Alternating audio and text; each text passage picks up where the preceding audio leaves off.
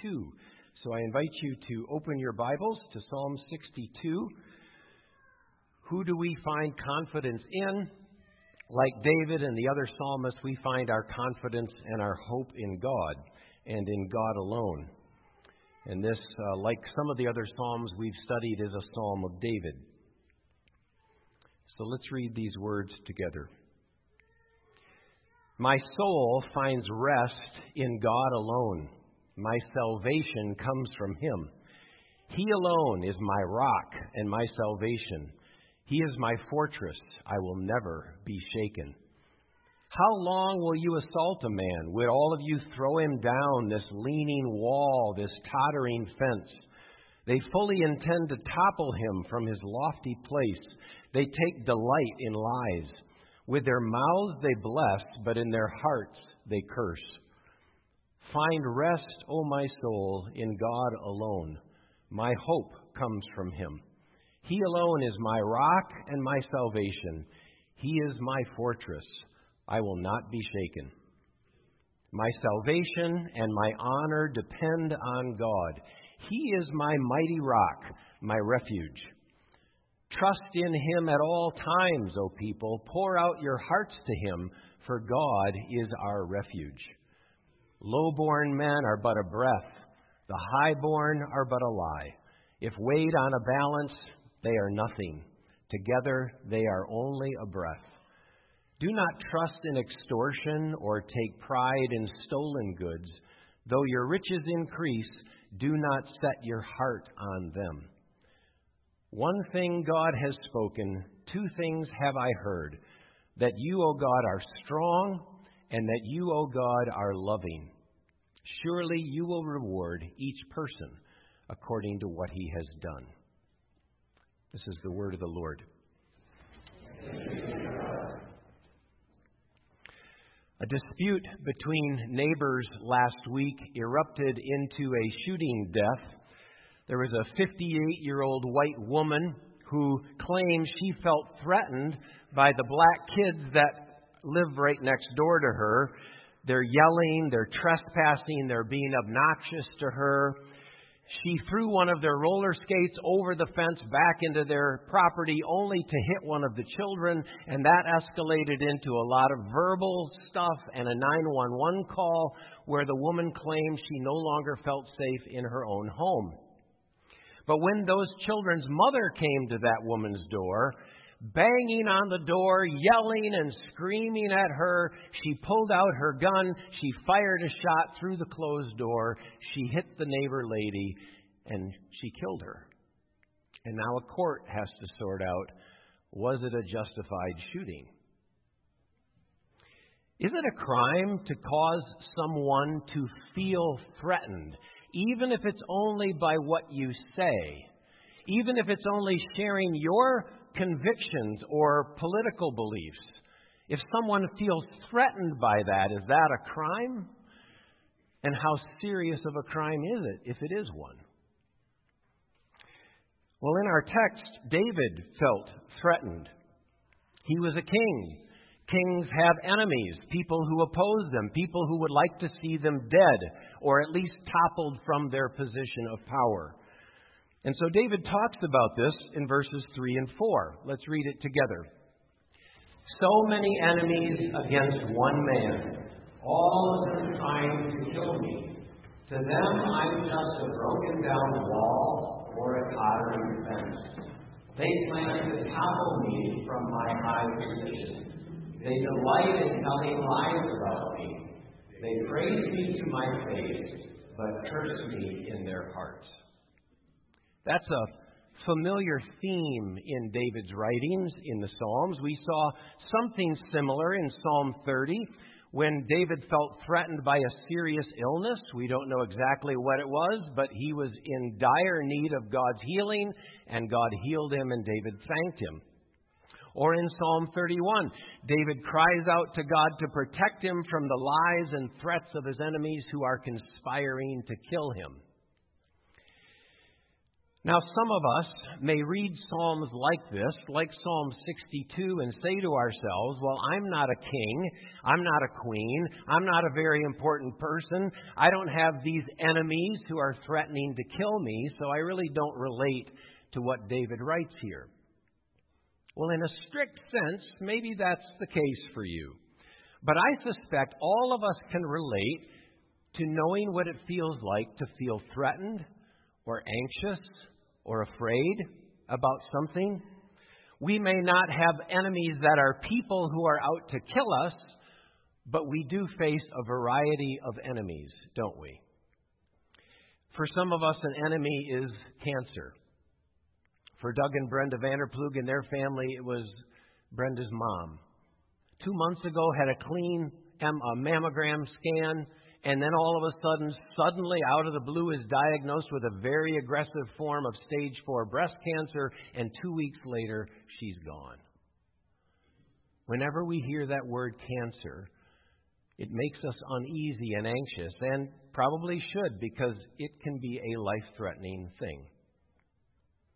Or maybe our enemy is an addiction of some kind that we struggle with. Lots of people struggle with those things. Maybe it's a mental illness like depression or schizophrenia. Maybe it's a chronic temptation that you face, trying to control your anger, trying to control your greed or your lust, trying to manage money wisely. Maybe your enemy is chronic pain that you live with every single day, and you feel like it's an enemy that you have to face. Or it's an unfaithful spouse. Or it's a boss that doesn't treat you very well. Or a bully at school. Enemies can take various shapes and forms, but I suspect we all can relate to how David felt when he felt threatened. There's no shortage of people and situations that we all face that make us feel much like he felt. The question is, what do we do? What do you do when you face enemies, threats? I would recommend we do what David did. We, according to verse 8, pour out our heart to God. We go to God and take it to Him in prayer. Like the Psalms of Lament, we're honest with God about the threats we face, how they make us feel, and we talk to Him about those things. That's one of the best things that we can do, and the psalmists model for us very well how to do it. David says in verse 1, "My soul finds rest in God alone. My salvation comes from Him." He found rest in God. That word rest is an interesting word. It implies that there are situations we find ourselves in that disturb our rest, that disturb our sense that all is well. So we long for a place of rest where we can lay those burdens and anxieties aside and just rest for a moment. And the New Living Translation puts it like this: "I wait quietly before God, for my victory comes from Him." John Calvin calls that the grace of silence. Some people, when they get disturbed and feel threatened, they lash out with angry words or violent deeds. They try to hurt someone, like the woman down in Florida. Whereas sometimes the best thing is to wait quietly and let God be our defense. If you notice, this phrase from verse 1 is repeated in verse 5, but it's a little bit different. So let's look at these two verses. Verse 1, David states it like a fact. "My soul finds rest in God alone. My salvation comes from Him." Then in verse 5, it's almost like he's reminding himself that that's the case, because it's not an easy thing to do. So he sort of commands himself. "Find rest, O my soul, in God alone. My hope comes from Him." It's like he's giving himself a pep talk, because he knows what he should be doing, but it's difficult to do.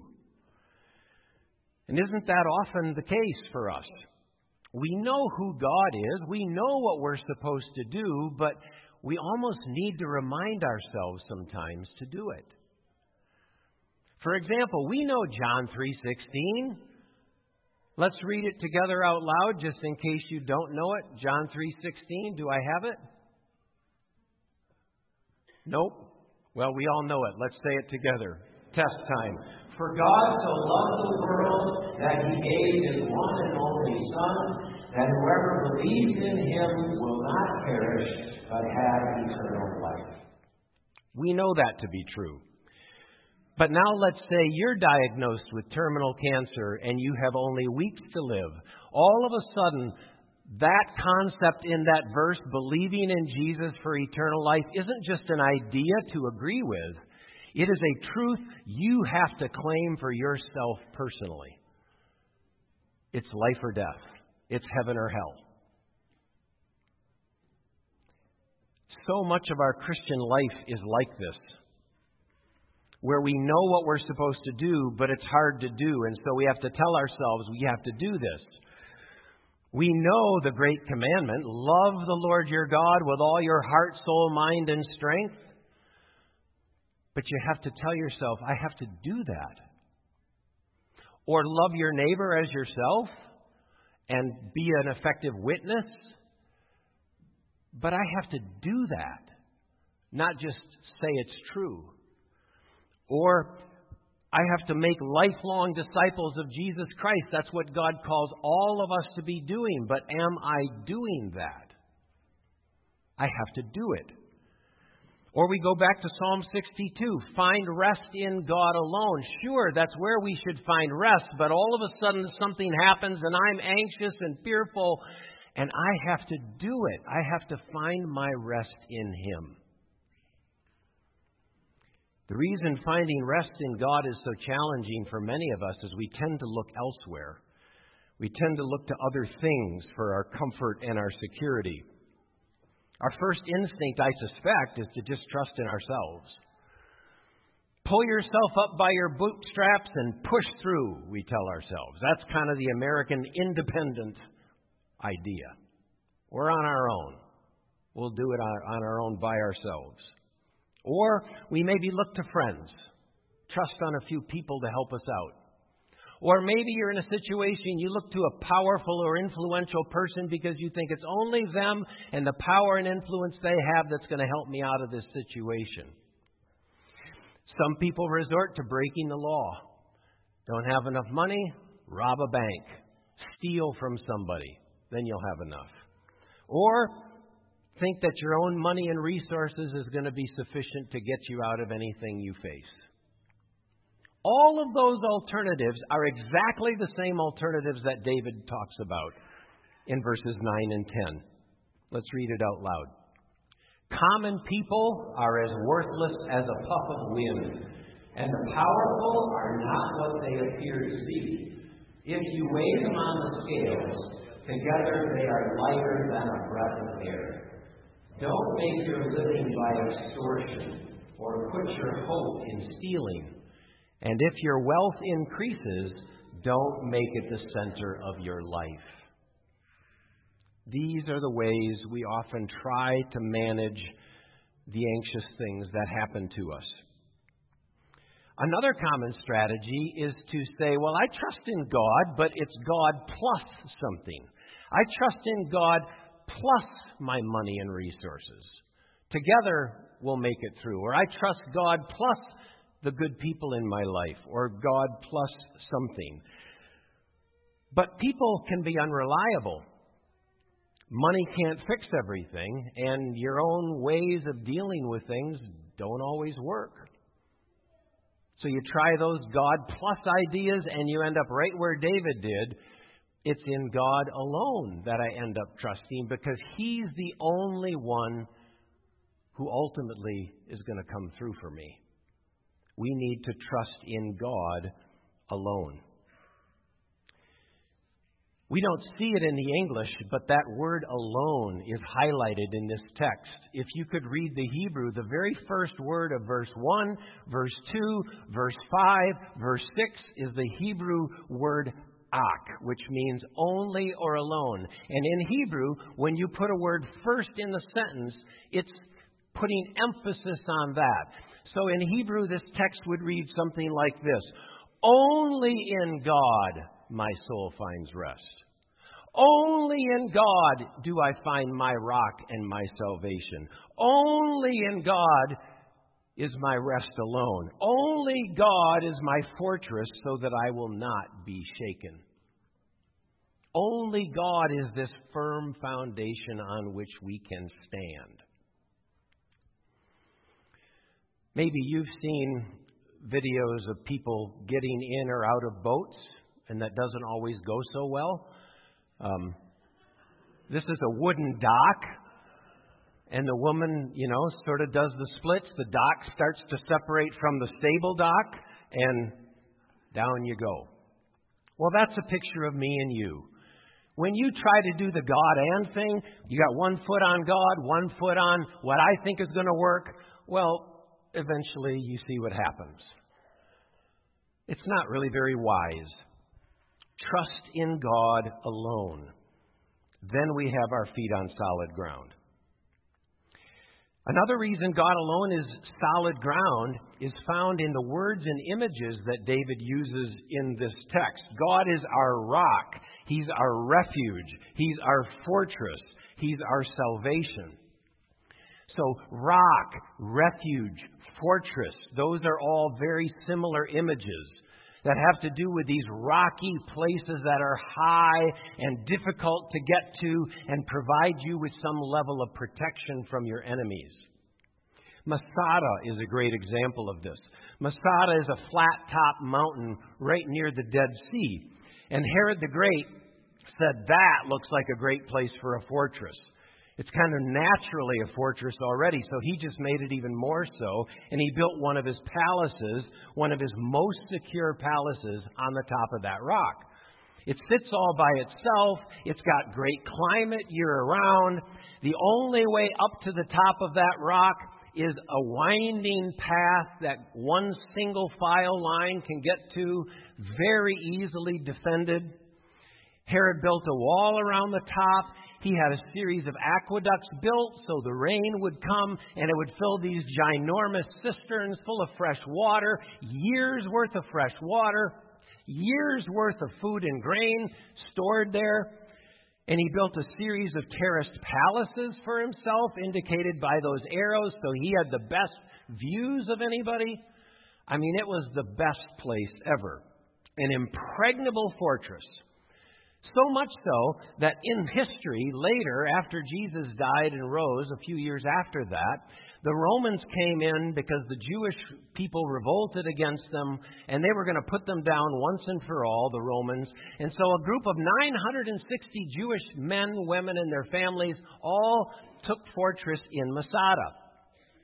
How long do you think it took a Roman legion of soldiers to conquer them there? A year. It took a full year for 1,000 armed men to get to the top of that place. They had to build a siege ramp. You'll see it on the other side there. That siege ramp is still there. They had to build it, defending themselves while they built.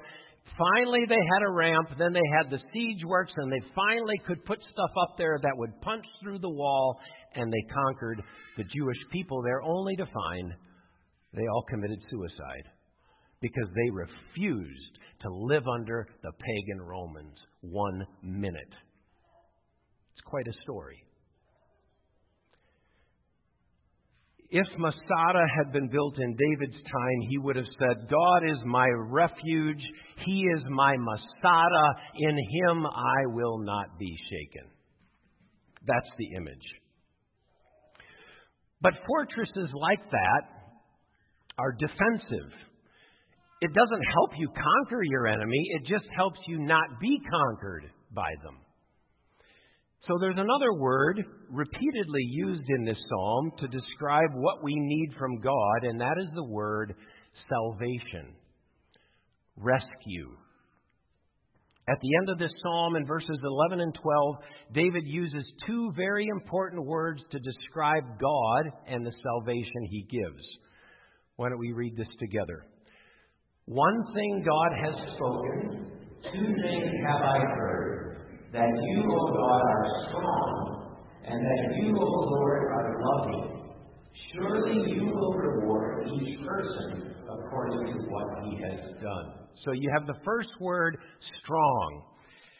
God is incredibly strong. In fact, He's almighty. He's invincible. No one is stronger than God, not even close. But He's also loving. The Hebrew word for loving here is hesed, which means He's tender-hearted. He's faithful and loyal. He's good. He's merciful. And that is a powerful and unusual combination of things. Salvation is only possible because God has a lot of both. If God were only strong, He might have the ability to rescue and save, but He wouldn't have any desire to do so. Certainly no desire to sacrifice Himself for anybody else. Strong people don't necessarily do that. So He's also loving. He not only has the power to do it, but He wants to do it because He loves so deeply. God is this amazing combination of strength and love, which is why we trust in Him alone. Interestingly enough, that's also the same two qualities that parents need. Like Sean and Maria and all the rest of us raising kids, you need to be strong to stand up against the stubborn and selfish demands of your children sometimes. But you need to be loving so that you're not harsh and cruel and you're tender-hearted towards your kids. You need both. But if God is so strong and if God is so loving, then why does He still have enemies? Why doesn't He just annihilate all of the people and things that oppose Him? One day I suspect He's going to. But why He doesn't now can be a tough question to answer. There's a clue, though, in the word that we've been looking at. Salvation. What do you think is the Hebrew word for salvation in this text? Yeshua. Yeshua. That's the Old Testament name for Joshua. It's the New Testament name for who? Jesus. Salvation alone is found in Jesus. Right from Psalm 62, middle of the Old Testament. Jesus is the key to being saved. Because Jesus was strong enough to go to the cross and bear the weight of sin, but Jesus was loving enough to sacrifice Himself to the death so your sins could be paid for and mine, and He could offer us life. So we trust in Him alone. He's our hope, He's our joy and our peace. We find rest in Him when everything else fails. We go to Him. We find exactly what we need. So I don't know what you're facing. I don't know what you may face. But you need to know the words of this text are still as true as ever. Find rest in God alone. Find your salvation and hope in Jesus. He ultimately is the answer that we're looking for. Let's pray.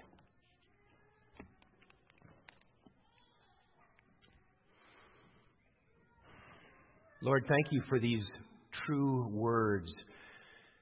Thank You for the reminder that not only are these things true and we agree with them, but we need to have the courage to do them. So, Lord, for that person, those people today who are full of anxiety or fear or worries, who feel there are enemies and threats, Lord, we pray You will give them calm and peace in their heart because they know that You are there and they can fully trust in You. Lord, thank You for being the only comfort we have in life and in death. Thank You for being the one who went to the cross for us. Thank You for being the one who is so strong that You share Your strength with us when we need it. And You are so full of love that You always reach out to save. Save and rescue and help those who need it the most today. whether it's physical or spiritual. Rescue and save, which you're so good at doing, we pray. Through Christ our Lord. Amen.